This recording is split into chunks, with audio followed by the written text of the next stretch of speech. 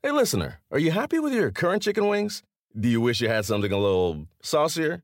If you answered yes, then it might be time for you to break up with your old chicken wings and get a new honey. Lemon pepper wing from Popeyes. Share the wings with your friends so they can see it's time to move on, too. Head to Popeyes and get 6-piece honey lemon pepper wings for $5.99. At participating U.S. restaurants. Price may vary. If you don't know SiriusXM, then listen up. Commercial-free music, plus sports, comedy, talk, and news. They have it all. And right now, you can get your first 3 months of SiriusXM outside the car for just $1. Go to SiriusXM.com/busted to see offer details and to subscribe. Offer available to new SiriusXM streaming subscribers. SiriusXM, no car required. This is the Busted Open Podcast. You can listen to the full show weekdays from 9 a.m. to 12 p.m. Eastern on SiriusXM Fight Nation, channel 156.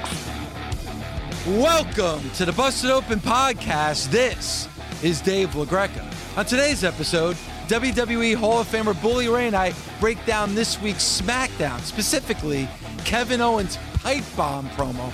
Or was it really a pipe bomb?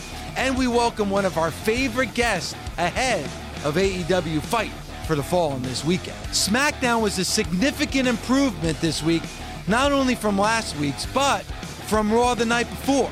Kevin Owens was the star, delivering a passionate stunner to Shane McMahon and a passionate promo that had the WWE Universe in awe. But the comparisons to CM Punk's infamous pipe bomb promo may be a bit misguided. Plus, he's a WWE Hall of Famer and now the lead voice for All Elite Wrestling, a legend in the business and a friend of the show. Good old JR Jim Ross joins us ahead of AEW's next big event, Fight for the Fallen, this Saturday. All that right now on the Busted Open Podcast. I think we would both agree that it wasn't a strong episode of Monday Night Raw. I, myself, will say it was a terrible episode of Monday Night Raw. I really liked what I saw last night on SmackDown, and I think they did a much better job segment by segment. There was a much better flow, better wrestling. What did you think of SmackDown last night? Before I give you my opinion, I want to ask you this. Did you like SmackDown because you genuinely like SmackDown or because you said you hated Raw? It's a great question. I have to be honest. It's hard for me to just put a blind eye to what I saw on Monday. So I'm sure there was an influence about how bad that show was. And I went to Twitter last night and I said how SmackDown was so much better than Monday Night Raw. But at the same time, I do think it was a very good show last night, even separating it from Monday Night Raw. My opinion is that SmackDown last night was a solid show. I do not have the same stance that you and a lot of people on social media have where they were like, oh my God, it was so great. I think it was so great because people were so underwhelmed by Raw. And I think this Heyman factor has a lot to do with it also. People saw Raw, they were like, no way this is a Heyman show, so they hated it that much more. So last night when you got a good episode of SmackDown, it seemed like it was so much better. When I compare last night's SmackDown to any of the SmackDowns that we've been getting lately, I was like, it was a good show. It was a solid show. But I didn't see anything last night on SmackDown that absolutely blew me away. Were you blown away by anything last night? Well, I mean, there is things that I liked a lot. Okay. I loved the match with Nakamura and Finn Balor. Yep. I mean, and you've been talking about this guy for some time, and I think now the entire WWE universe is on board. Otis had one hell of a showing last night. And Kevin Owens, I kind of think, a lot of people are exaggerating and saying that Kevin Owens had a pipe bomb last night. I wouldn't go that far. I mean, this isn't CM Punk territory circa 2011 by any stretch of the imagination. But I think he had a very good promo. And speaking of Kevin Owens, let's listen into what he had to say on SmackDown last night. I got something to say. You know what? Last week I came out here and I spoke the truth about Dolph Ziggler, but it looks like tonight someone else needs to hear the truth, and that's Shane McMahon. Now I've sat back and try to be a good guy, a good company guy, and not piss anyone off for too long. And I'm done with that because it doesn't get me anything. So you know what? A while ago, I watched the entire McMahon family come out in this ring and say, hey, right now, from now on, we're going to listen to the fans and give the audience what they want. But the only thing that's happened since then is Shane McMahon has gotten more power, more authority, and more TV time than anyone. And trust me when I say that nobody watching ever wanted that.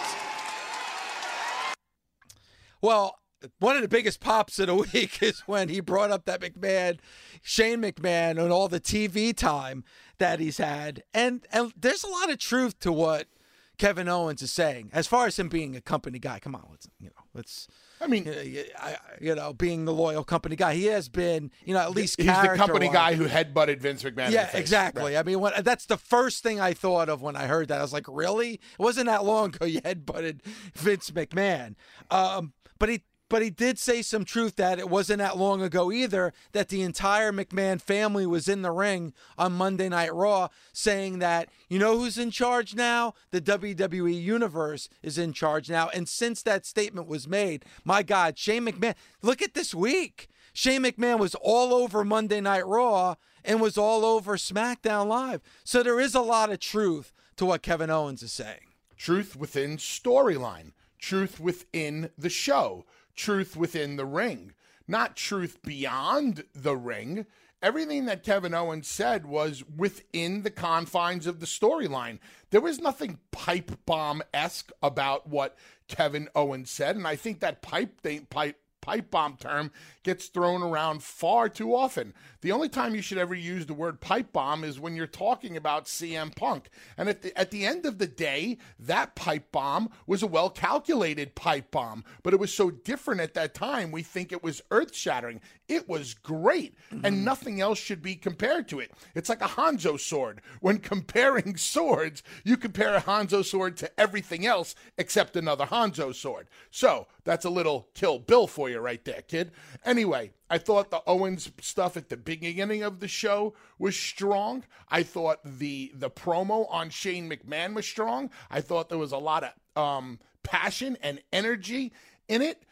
They started the show at Owens. You got Owens in the middle of the show, and you got him at the end. That was a great story. Every great story has a beginning, a middle, and an end, and the story last night was of Kevin Owens. I thought he did a strong job, but no pipe bomb. Sorry. No, I agree. I mean, listen, we're still talking about that CM Punk pipe bomb promo years and years, and we will continue. Kevin Owens promo last night, we're talking about it today, and it probably won't have a long life after that. But it was a very good promo, and like you said, bled into the story that they're telling. And I like what you said about SmackDown, especially not only Kevin Owens, but the whole show. You had a beginning, you had a middle, you had an end. There was a flow, there was continuity.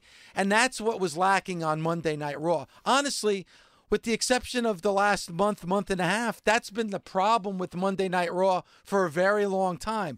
Now, we all thought, and we talked about it, man, we've done shows about it now. Now that Paul Heyman is with Raw and Eric Bischoff now with SmackDown, we thought they were going to right a lot of the wrongs. And I think what happened on Monday was a wake-up call for everybody. It was a glass of very cold water into the face saying, well, you know what?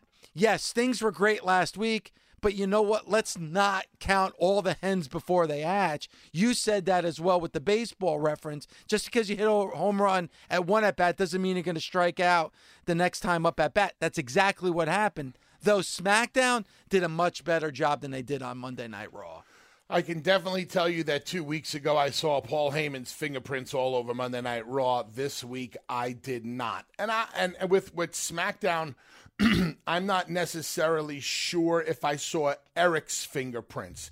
Could you see Eric's creativeness anywhere glaring on SmackDown at all? I mean, I'm glaring is a strong term, but I will say this, and I said this yesterday. When it comes to Paul Heyman, it's more of the edginess that people are probably thinking about when they think of Heyman's influence. when I think of Eric Bischoff, and something that he gave to WCW was the realism. He wanted it to seem real. He wanted you to doubt, hey, is this storyline or is this actually happening? So then based on that, we could say that the Kevin Owens promo probably came from Bischoff. Yes. Okay, fair enough. And I think you're starting to see the elements come into play. And that's what I have to say strongly when it comes to the influence of Heyman and Eric Bischoff on these shows is elements. I mean, we've talked about it. You know more about it, Bully, than anybody else. And you've said it here. It's still going to have to filter through Vince McMahon. Vince McMahon is still that guy that's in charge. Just because he's hired Heyman and Bischoff doesn't mean that he is walking out the door. So you're going to see elements of influence from those two, but at the end of the day, the final decision, I'm sure, is still going to be made by Vince McMahon. There's no doubt. And what I'm hoping as we move forward is that Paul and Eric do not become the elephants in the room. I hope we're not coming on the show every week and talking about Raw and SmackDown and have to talk about Paul and Eric being the heads of the shows, because I don't want to do that. When we speak about WWE Creative, we speak about it as a whole. Now it seems like over the past couple of weeks, we've narrowed down Creative to just Paul and Eric. Mm-hmm. And Paul and Eric are going to have the weight of the world on their shoulders with these two shows. It could be a blessing and it could be a curse.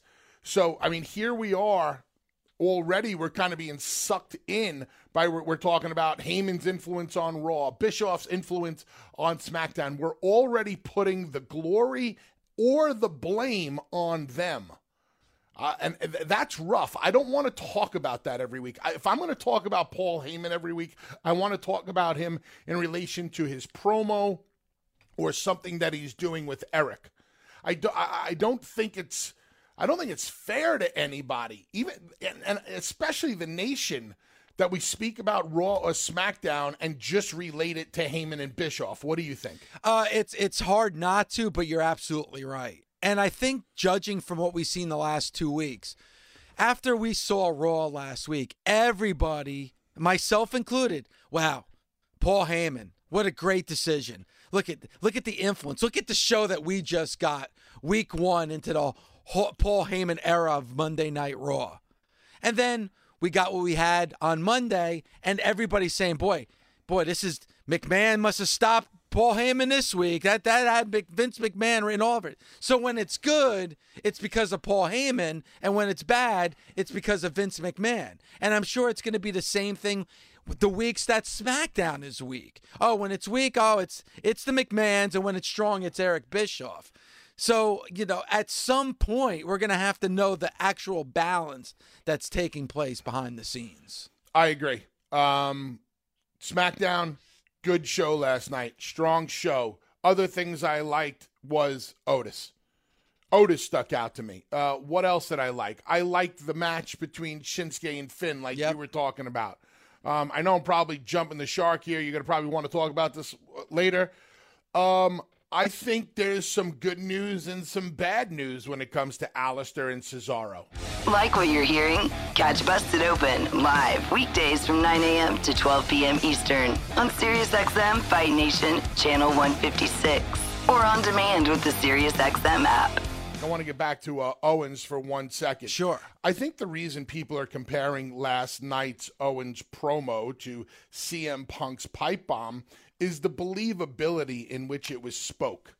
When CM Punk dropped that pipe bomb, he believed everything that he was saying. And Kevin was so passionate about everything that he was saying last night. I think that's why people took it as a shoot, just because of the emphasis that he put into it.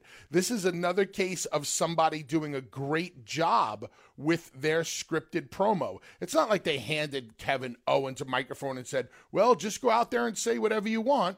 No, that was completely planned, scripted, but he put so much emphasis on it that it worked, and it made it that much more believable. And it blurs the lines, because it is fascinating in this way, Bully, because you have Shane McMahon all over every single show. I mean, you're getting a major dose of Shane McMahon coming out of the spring and into the summer for the WWE. Then you have Kevin Owens, who's getting cheered by everybody because of what he's saying about Shane McMahon and the fact that, hey, you know what? Shane's all over TV. Enough of Shane McMahon. We're sick of Shane McMahon. You have all these other superstars in the locker room that aren't getting an opportunity, and everybody's cheering. So what he's saying is the truth, but yet the WWE keeps doing it. It's fascinating to me. Why wouldn't they?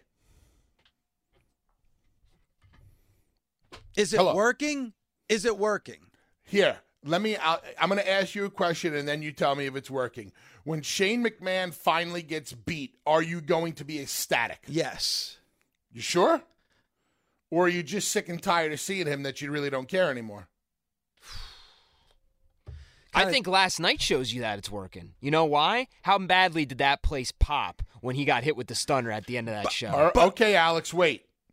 Did they pop because Kevin hit Shane, or did they pop for the stunner? I think it was a little bit of both, because I think it's building with the Shane stuff, and you've been seeing it over the last couple weeks. People are channeling their emotions of how they feel about Shane being on the show, and Kevin coming out there at the beginning of the night and saying every word that everybody's thinking, and then using their favorite guy's stunner to get back at a McMahon. I think it's a combination of all of it. But Alex, it harkens back to the question that Bully just said. You know, when Shane McMahon finally does get his ass kicked, is it because, hey, he's doing his job as a heel, or is it because you're just so sick and tired of seeing him on TV every single week? Somebody knock him off, for crying out loud, so I don't have to see him anymore. This goes back to that whole change the channel heat. I have no reason to change the channel on Shane McMahon. Zero. I think he's doing a very good job.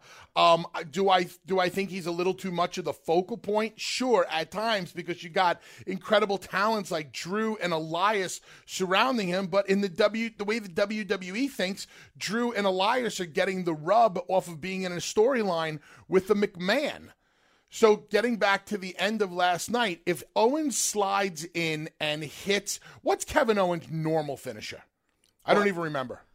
Well, before he came to the WWE and in NXT, it was that package pile driver, and then they yep. Okay, and then when he came to the main roster for a minute, or for a little while at least, it was that pop-up power bomb. Yeah, pop-up power bomb. So let me give you. Here, if he would have hit Shane with the pop-up power bomb, would you have gotten the same reaction as the stunner? No, probably not. It's the stunner. I disagree. You think that? I think the pop-up power bomb would have worked, and that's why I would have preferred to seen it used, because it's unique to Kevin. Whenever I see that stunner, I immediately think of Steve Austin. True. And I should not be thinking about Steve Austin when I see Kevin Owens do something to Shane McMahon, unless they are trying to blatantly recreate an Austin McMahon or Owens McMahon storyline. Kevin has an established finish. The pop-up powerbomb, which he beat John Cena with in his very first match on the main roster. That's your move, man. Shane McMahon can take that pop-up powerbomb. But we got the stunner. And as soon as I see the stunner, I think of Steve Austin. Now listen, did it work? Absolutely. Steve Austin even went on social media last night and retweeted about it, WWE tweeted about raising hell, and Steve Austin tweeted it's about time somebody did it. But man, that move makes me think of Steve, and Kevin has so much in his repertoire. And the pop-up powerbomb is as devastating as the stunner. The stunner might be the quote-unquote cooler move, because it's so synonymous with one of the coolest personalities in the history of our business. It's impossible to see Kevin hit a stunner and not think of Steve. And if I'm a performer, I don't want people thinking about it. Now, if he was using it as a tribute move, but if the stunner is going to become his thing, I'm not saying it's not going to work. I mean, he's used the stunner before. Not obviously, it's not his normal finisher, and he doesn't use it a lot. He's used it before, but again, like you just said, it's a tip of the cap to Stone Cold Steve Austin. That's fine. I'm not saying what he did was bad. I'm not saying I did not like what he did. I'm asking you what the response was to. Was the response to Kevin getting his shot in on Shane, or was the response to the stunner? And I think I have to agree with Alex. I think it's a little bit of both. I think it's a combination of the two. Normally, I would tell you you're riding the fence on that one, but I will agree with you. I do think it was a little bit of both. If you don't know SiriusXM, then listen up. Commercial-free music, plus sports, comedy, talk, and news. They have it all. A lot of people think you need a car to enjoy SiriusXM, but you don't. You can listen outside the car. Right now, you can get your first 3 months of SiriusXM outside the car for just $1. Just go to SiriusXM.com/busted to see offer details and to subscribe. You can listen on your phone, at home, and online. That's SiriusXM.com/busted. Offer available to new SiriusXM streaming subscribers. SiriusXM, no car required. WWE Hall of Famer Jim Ross, the voice of AEW, Jim Ross, the greatest of all time, Jim Ross, author Jim Ross. The man wears a lot of hats, Jim Ross. And by the way, he is the greatest of all time. And I will say this, I'm wondering, and do we have JR on the line? Okay, Jim Ross is there. Because I'm wondering if it would be okay for him if we played the Eagles when we introduced him instead of Boomer Sooner. What do you think, JR? I'm in. Works for me, boys. There you go. 40 years, so I'll go for it. But it is your entrance theme, and fans love it. And listen, speaking of your fans, they should all come out this weekend, July 12th, a live grilling JR in Jacksonville, Florida, right around what's happening with Fight for the Fallen on BR Live, which you can stream for free this weekend. And then July 14th in Philadelphia, Conrad and JR invade the Northeast, grilling JR live in Philly, right around Extreme Rules, and really looking forward to both those shows, JR. Well, I can tell you this, fellas. Conrad and I are the biggest tag team to travel since the McGuire twins. So we're looking forward to it. Me and Dreamer are going to give you a run for your money. The one thing I will say, and JR, you know this, but I am addicted to grilling JR. And as always, I thank you for the shout-outs that you give Busted Open. And I love the format and the chemistry that you and Conrad have. Do you agree? I mean, you two absolutely have chemistry together. Yeah, we got lucky on that one, fellas. That's the whole thing about success. You know, like your broadcast team, you guys have chemistry. It feels right. When Bubba and Devon were doing their thing, it felt right because there was organic and natural chemistry. And sometimes in our business, we overthink things. And when you have natural chemistry or something works, but it wasn't your idea or it wasn't exactly where you wanted to go, those organic ideas are forsaken. I think that's a big issue in wrestling today. That's another topic. But Conrad and I get along well. You know, we're two Southern guys that like fried food. We both love wrestling. We've both loved wrestling since we were kids. And Conrad's idea to do this format this way, so he's the booker. I'm just doing what I'm told and enjoying every damn minute of it. Our new show drops every Thursday, 6 a.m. Eastern. And tomorrow we're dropping a show about Vengeance 2004. And Conrad and I were talking during the show that we probably talk more about Chris Benoit that's been mentioned on any kind of broadcast, well, not broadcast, but broadcast in years. And Conrad even apologized that we may have offended some people by talking about Chris Benoit, but if you're going to talk about Vengeance 2004, you got to talk about Chris Benoit. And that has nothing to do with the last couple of days of his life. It has to do with about 2004 in a wrestling event. So it's a good show tomorrow, and I'm glad that we got to talk a little bit about Benoit without making it sound like he's a national hero because over what happened the last 48 hours of his existence. JR, you talked about chemistry, and as a fan and as a performer, I don't think I've ever seen you not have chemistry with somebody.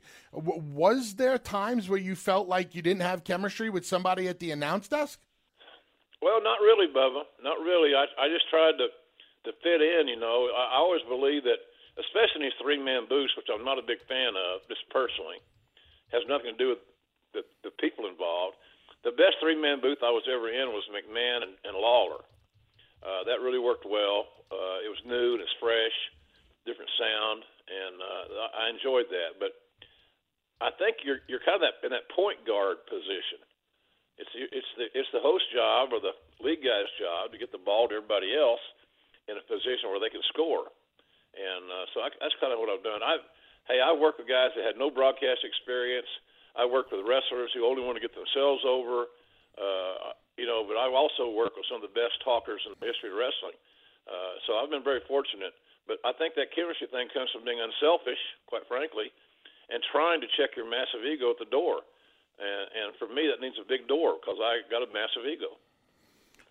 And that's fine. How do you think the three-man booth has been working for AEW so far? We have to continue to work hard to get better. We're not nearly as good as we need to be, but that's not a surprise. Quite frankly, we're brand new. We did a show with no net in Vegas, first time ever. Blah blah blah. All the first time evers. I get tired of that too. This is the first time they ever wrestled on SmackDown. Who gives a shit? Come on. You kidding me? That's what you got? That's what you're bringing me? I sent Hook because, hey, honey, we can't go out to dinner because this is the first time these two have ever wrestled on SmackDown. Well, turn the DVR on and go eat. Come back and see it later. But, we got work to do. We're new. We're green in that regard. We're green together. Excalibur's fantastic talent. I like his voice. He's got great product knowledge, and he has passion from his heart. Alex Marvez, I'd love to see in that Jay Glazer NFL insider type role. Alex is extremely intelligent. I'm working with two guys who are a lot smarter than me, fellas. And we got to have reps, and we got to get better. And Alex is rejoining us on Saturday night in Jacksonville. Nice. I'm looking forward to that. But we got to continue to clarify and identify what our roles are within that three-man unit. And that's just going to take practice. And I got every confidence in the world that when we go on television in October, that whomever's sitting at the desk is going to be ready to prepare to do a good job for the fans.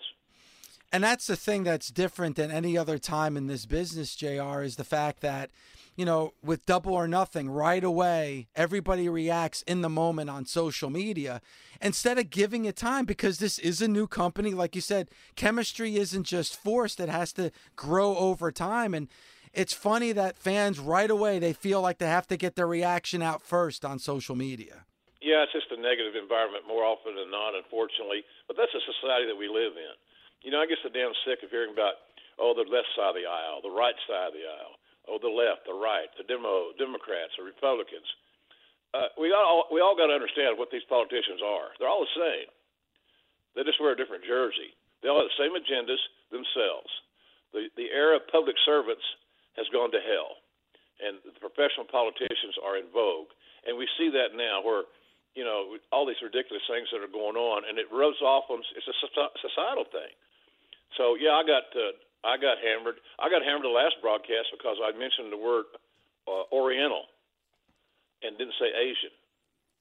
I had no clue that Oriental had been had tapped out and Asian had been tagged in. Nobody told me that at the office, right? You know what I mean? So I screwed up apparently to some people's estimation. But those are the kind of things that frustrate the hell out of you because you want to say, "Are you kidding me? Really?" I do a 2-hour show live with no net, and you're bitching because I said Oriental instead of Asian because it fits your palate.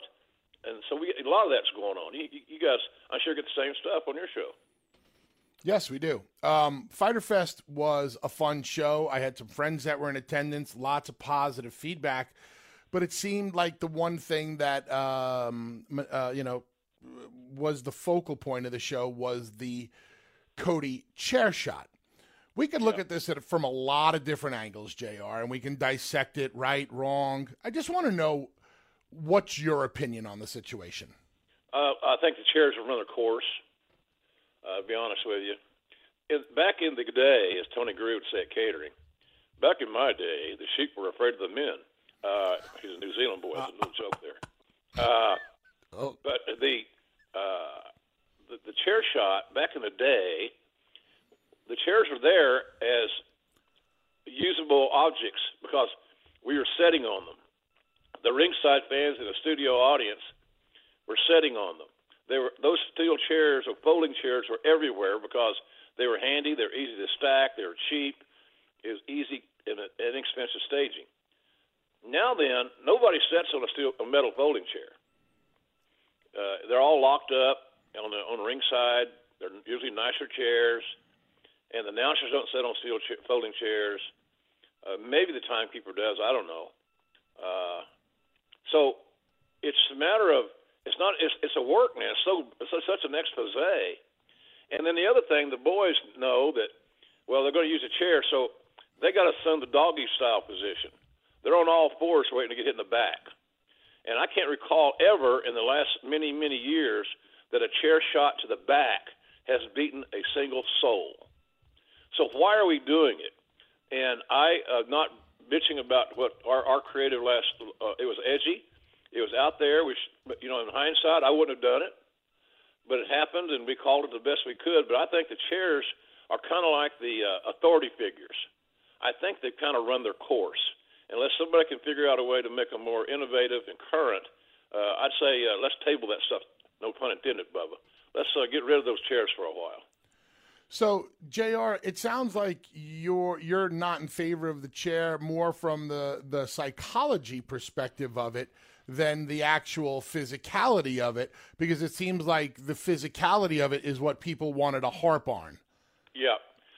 Now, look, I'm a big person to want to protect the CTE issues and people's brains because, obviously we know that some of those injuries are irreversible. It shortens those concussion things we see at the NFL, so forth and so on, boxing. Guys get their brains rattled so many times over and over again, you're asking for trouble. If you've dodged the bullet, then God bless you. Good Lord bless you with a favor there. But I just think that we got to protect the CTE and protect the talents, big time in protecting the talents. I'm big on that. But again, it's kind of run its course. I feel when a guy assumes a position, you think you're getting ready to watch a scene from a prison movie. He's on all fours here. Come on. I don't need to. Nobody wins. Somebody beats somebody with it. That's like some of these amazing, and we got a lot of these high flyers in AEW. But at some point in time, they got to start winning matches with their high flying moves instead of using them as segue spots to get from point A to point B. Here with Jim Ross again, Grilling JR live July 12th in Jacksonville, Florida at the Ramada Conference Center. Showtime is at 10, meet and greet at 9. You can go to eventbrite.com or grillingjrlive.com to find out about ticket information. Then on Sunday, July 14th in Philadelphia at Dave & Buster's, meet and greet at 1:30, showtime at 3. That's definitely two shows that you definitely want to take advantage of. And JR is going on the road a lot, so this is definitely an opportunity to be involved. And JR is great with these shows, and of course the Q&As and the meet and greets are absolutely fantastic. I do want to go back to Fyter Fest because, JR, I thought it was a great show. And the fact that AEW presented that and streamed it live for BR Live, which is exactly what we're going to see for Fight for the Fallen this weekend, I thought they gave you a little bit of everything. And it's almost like a buffet. There's going to be things that you love and things that you don't like. I love the show itself.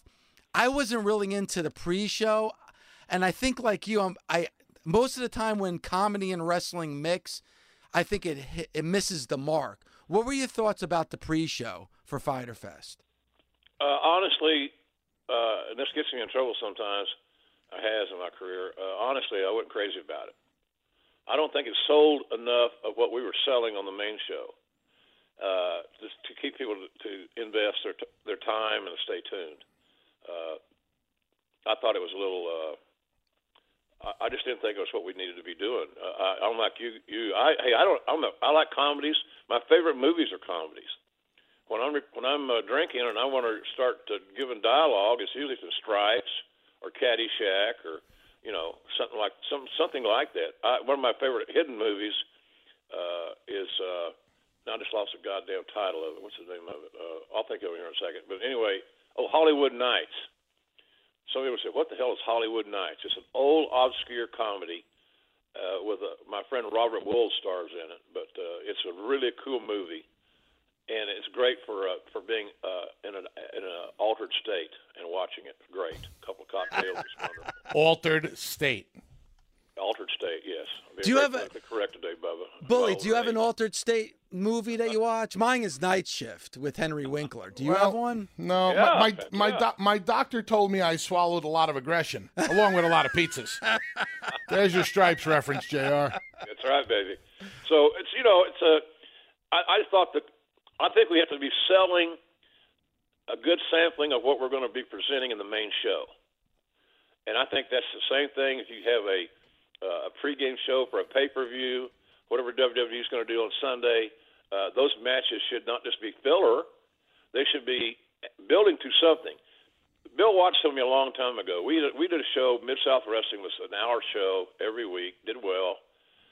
It had 6 segments. That means it had 5 commercial breaks, and he looked at all 6 of those segments as a huge opportunity to create revenue. And our revenue then was singularly focused on ticket sales. There was no pay-per-view yet. Merchandising was almost non-existent. It was ticket sales to live events in the territory. So I value those every segment. Every match should have a meaning. Every match should have a purpose and a direction. But just to get somebody on TV because they haven't been on in 3 weeks is not a great reason for me for them to be on television. There's got to be a reason, and I just felt like that some of the things that we were presenting, albeit fun for some people, especially gamers, and we were at a gaming convention, so I get that too, might not have sold what we do best, which is I think is have a diverse style of wrestling, and that's all going to get better. Heck, guys, this is like going to work for a expansion team in the NFL. We got some former high draft picks. We got some guys in their prime, but we got an awful lot of guys that are young, unproven, hungry as hell, and willing to essentially do anything to quote-unquote get over. JR, everybody wants to throw the word competition around right now when it comes to AEW possibly presenting competition to the WWE. Vince has just put Paul in charge of Raw, Eric in charge of SmackDown. We're not sure when that's going to go into full effect. Nobody understands the way Vince McMahon thinks better than you do, and you also understand Paul and Eric. That makes you such a great asset to the potential war coming up. Does Tony Khan realize this? Because I've said you're such an important piece of the puzzle for AEW right now, and I think you fall into that very the Tom Hagen consigliere role for him. Yeah, and good reference. I always wanted to be Robert Duvall, by the way. Well, you kind of look like him a little bit. Yeah, I got hair. I still have some hair, so I'm okay there. But you understand where I'm... Him. He's a salsa dancer, you know. I eat salsa. He dances salsa. But JR, you know where I'm coming from over here. So you understand how these guys think. So how does that help AEW? Oh well, thanks, Bubba, for that compliment. I do know Vince well, and I had a great time. 26 years there. 26 years. To be booked in a territory for 26 years is a nice run, you know. And so, me leaving there was not a sad day in that respect. I had a great run there, and Vince was so, he's responsible for how nice my bank account looks, and I appreciate that. And Jan appreciated that. You know, she was a major supporter. When I'd be pissed at Vince, she'd always tell me to step back, take it easy, Tiger, she'd say, and exhale. And so I would get through my personal being pissed off because of her, and she got along with, she loved the company, and as she should have. It bought her a lot of Louis Vuitton, so we're all good. But I think that I don't know what Paul and Eric are going to be allowed to do until their roles are clearly established as to what they are going to be allowed to do. Then I have no idea how it's going to eventually work out for them.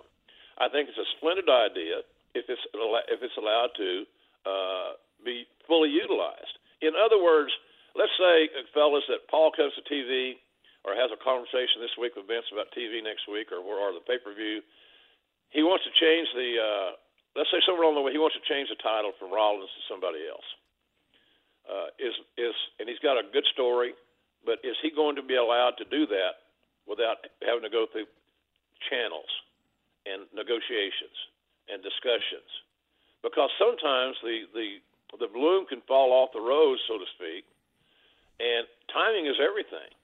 So sometimes when you wait a month or 6 weeks or whatever, the buzz is over.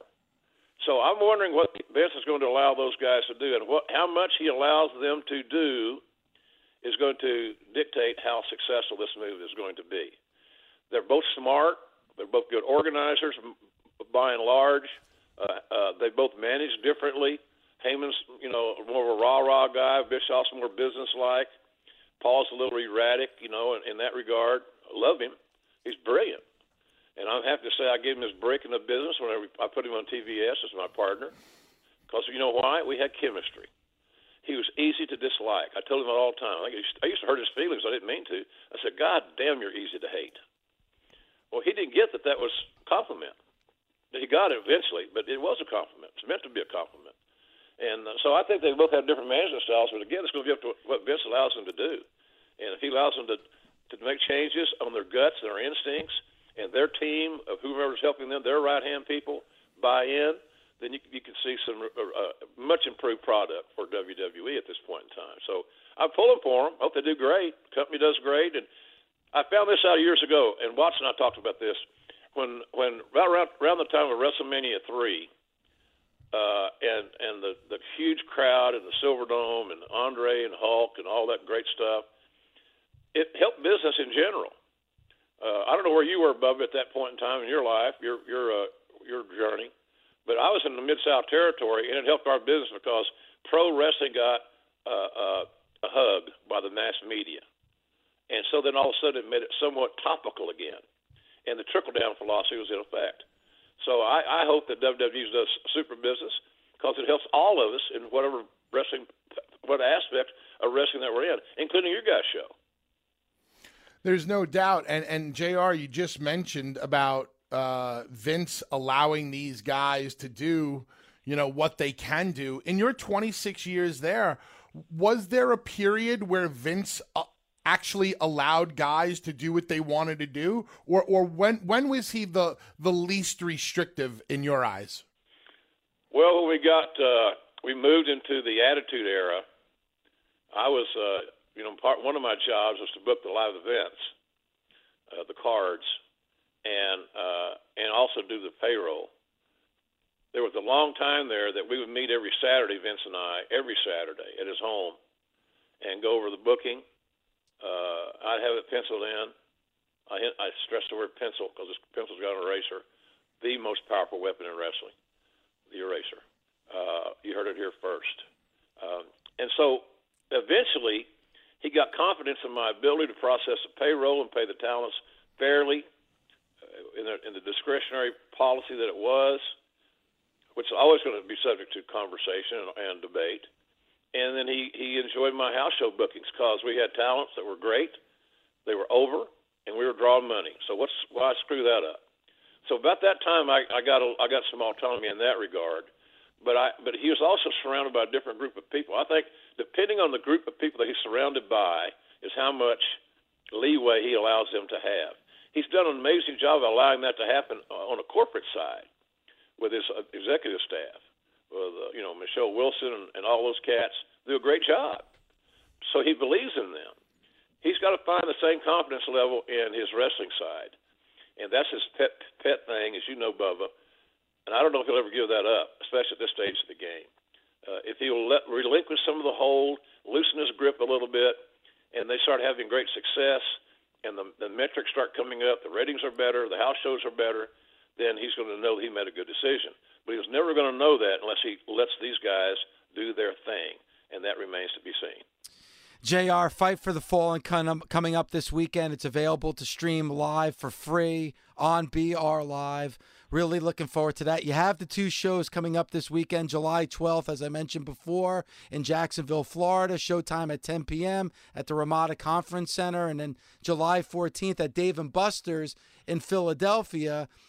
Meet and greet at 1:30. Showtime is at 3 p.m. And again, you can go to grillingjrlive.com to find out all the details about the live shows. Something else that's coming up, and it's amazing, JR. Every time we have you on, there's something new in your career, something new that we can promote and talk about. You can now pre-order your new book that's coming out, the sequel to Slobberknocker, My Life in Wrestling, Under the Black Hat, coming out soon, and you can pre-order that right now. Go to jrsbarbecue.com. And how excited are you about the book, and how difficult was it for you to do a sequel to your last book, which was a huge success? Well, labor of love, and thanks for mentioning it. The book writing process has been challenging this go-around. It was challenging the last time, too, because right at the very end, Jan got killed, and it kind of exploded a lot of my energy and my creativity and my passion. It affected those things. I don't have that issue to deal with on this book, but this book is going to be filled with Attitude Era, Monday Night Wars, XFL, I did a podcast here a while back on the 2008 draft where I was moved from Raw to SmackDown after being told the night before that was not going to happen. So, and of course the old deal that, WWE's great at this. Well, when I talked to you, it wasn't going to happen. But mysteriously, overnight, someone changed their mind. Okay. So I talk about that, and of course I have to talk about her passing. I have to talk about my phasing out of WWE. There's a lot of really interesting, compelling topics that we're addressing in this one. I just got a note from my writing partner, Paul O'Brien, and we're going to meet again, we meet every week at least once, sometimes more, plus endless texts and emails, and I write stuff, send it to him. He writes stuff, sends it to me. But we're going to talk this next time, for example, about my third bout of Bell's palsy. Well, you think I look forward to writing that? Hell no. It happened on an airplane on the way to TV. And so it was just those are not good memories, but they're true stories. They're part of the journey. And I got to man up. And that's what I've kind of done here in my life, is just man up a little bit and stay busy. I dreaded staying home. I hated it, depressed, all that crap. And I didn't want to be weak. I was, my dad told me taught me not to be weak. Bill Watts talked to me and taught me not to be weak. And then I worked for the ultimate alpha male and Vince McMahon for a quarter of a century, and he taught me not to be weak. You can't be those guys above. I know you can identify with this.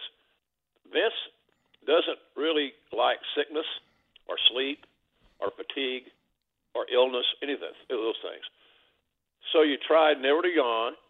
You tried never to be sick, and if you were, you kept it to yourself.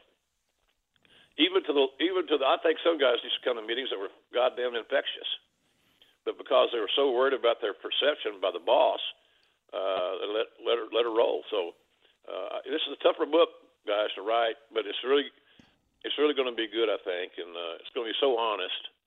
And then I'm going to do the audio book when it's done. We hope to have it out by WrestleMania time, ironically, of next year. So I'm excited about it. It's a fun read. I think it's going to be a fun read for everybody. But and it just came out. Simon & Schuster just hit that today. That's another one of my new deals. I signed with them, and which is going to be great for my next book. And I'm excited about that relationship. But you go to Amazon.com is the easiest way, Dave, to pre-order it. And I sent a tweet or two out on it today, and so people can kind of find it if they're interested. I think it's $12.99 or something. It's a pretty good deal. I started saying it's pretty damn cheap. So hell of a deal. It is what it is. JR, I think we know the answer to this question, but I would love you to tell our listeners your perspective. Just how big of a get is it for AEW to be able to lure Jon Moxley away from the WWE? Well, it's the biggest get yet for us, I think, because of the timeliness of him coming fresh off WWE television. I know he wasn't always overwhelmed with his creative, but he got a lot of TV time. He has a lot of name identity. More importantly, he's young, athletic, and passionate. He seemingly comes to work with a chip on his shoulder. He's perpetual motion at TV. He's full of energy. He's like they said on Talladega Nights, I'm all jacked up on Diet Mountain Dew. And another one of my go-to movies. Because remember, boys, if you ain't first, you're last. Ain't that the truth? And the immortal words of Reese Bobby. So he's a big get, man. His passion and his work ethic rubs off on the other guys, and we got a very what's the word I'm looking for? Impressionable group of guys. They may have great reputations in the independent scene. They may have cult followings with a small smattering of fans here, there, and yon because of their work in the Indies. But they ain't been to the big dance yet. And we're going to get them to the big dance in October when we go on TNT every week. Live television, prime time, every week in October. So hopefully we can help continue to mold, mentor, coach them up, be a good listener, give them some love and some positive attention, motivation.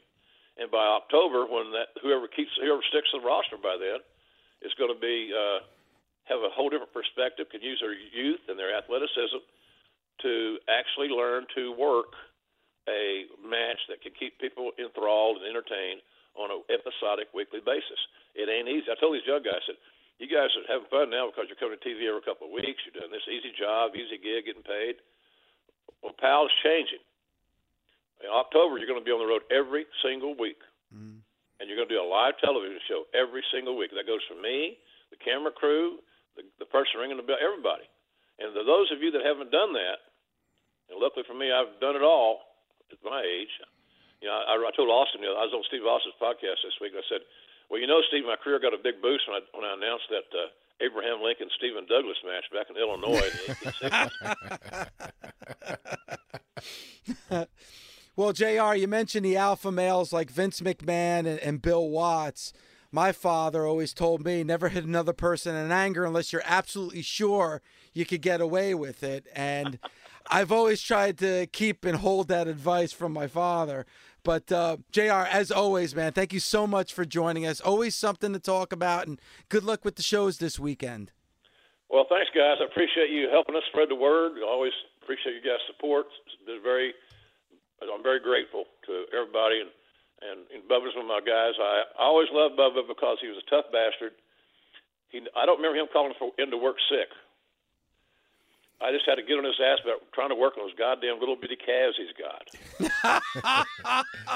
For God's sakes, do something about that. Wear long tights, will you? That's all I got, JR. That's all I got is a great set of calves. I was thinking this the other day. I said, you know, Bubba's probably got more selfies of his calves than he does of his junk. Thank God for that, JR. Yeah, right? Thank God for that. Well, I appreciate you guys. It's going to be a fun weekend. I look forward to seeing everybody in Jacksonville and Philly, and I'm just glad to be healthy and blessed to be on the road, and thank God for Tony Khan and AEW. They have saved my wrestling life, and I love them for that, and I'll do all I can to repay them. Well, thank you, Jim Ross, and we're better as fans with you being behind the microphone, so thanks again for the time. Thanks, fellas. Appreciate you guys. Have a great day. Thank you, JR. Take care. Thanks for listening. Catch us weekdays on Busted Open from 9 a.m. to 12 p.m. Eastern on SiriusXM, Fight Nation Channel 156. The Busted Open Podcast. The longest field goal ever attempted is 76 yards. The longest field goal ever missed? Also 76 yards. Why bring this up? Because knowing your limits matters, both when you're kicking a field goal and when you gamble. Betting more than you're comfortable with is like trying a 70-yard field goal. It probably won't go well. So set a limit when you gamble and stick to it. Want more helpful tips like this? Go to keepitfunohio.com for games, quizzes, and lots of ways to keep your gambling from getting out of hand.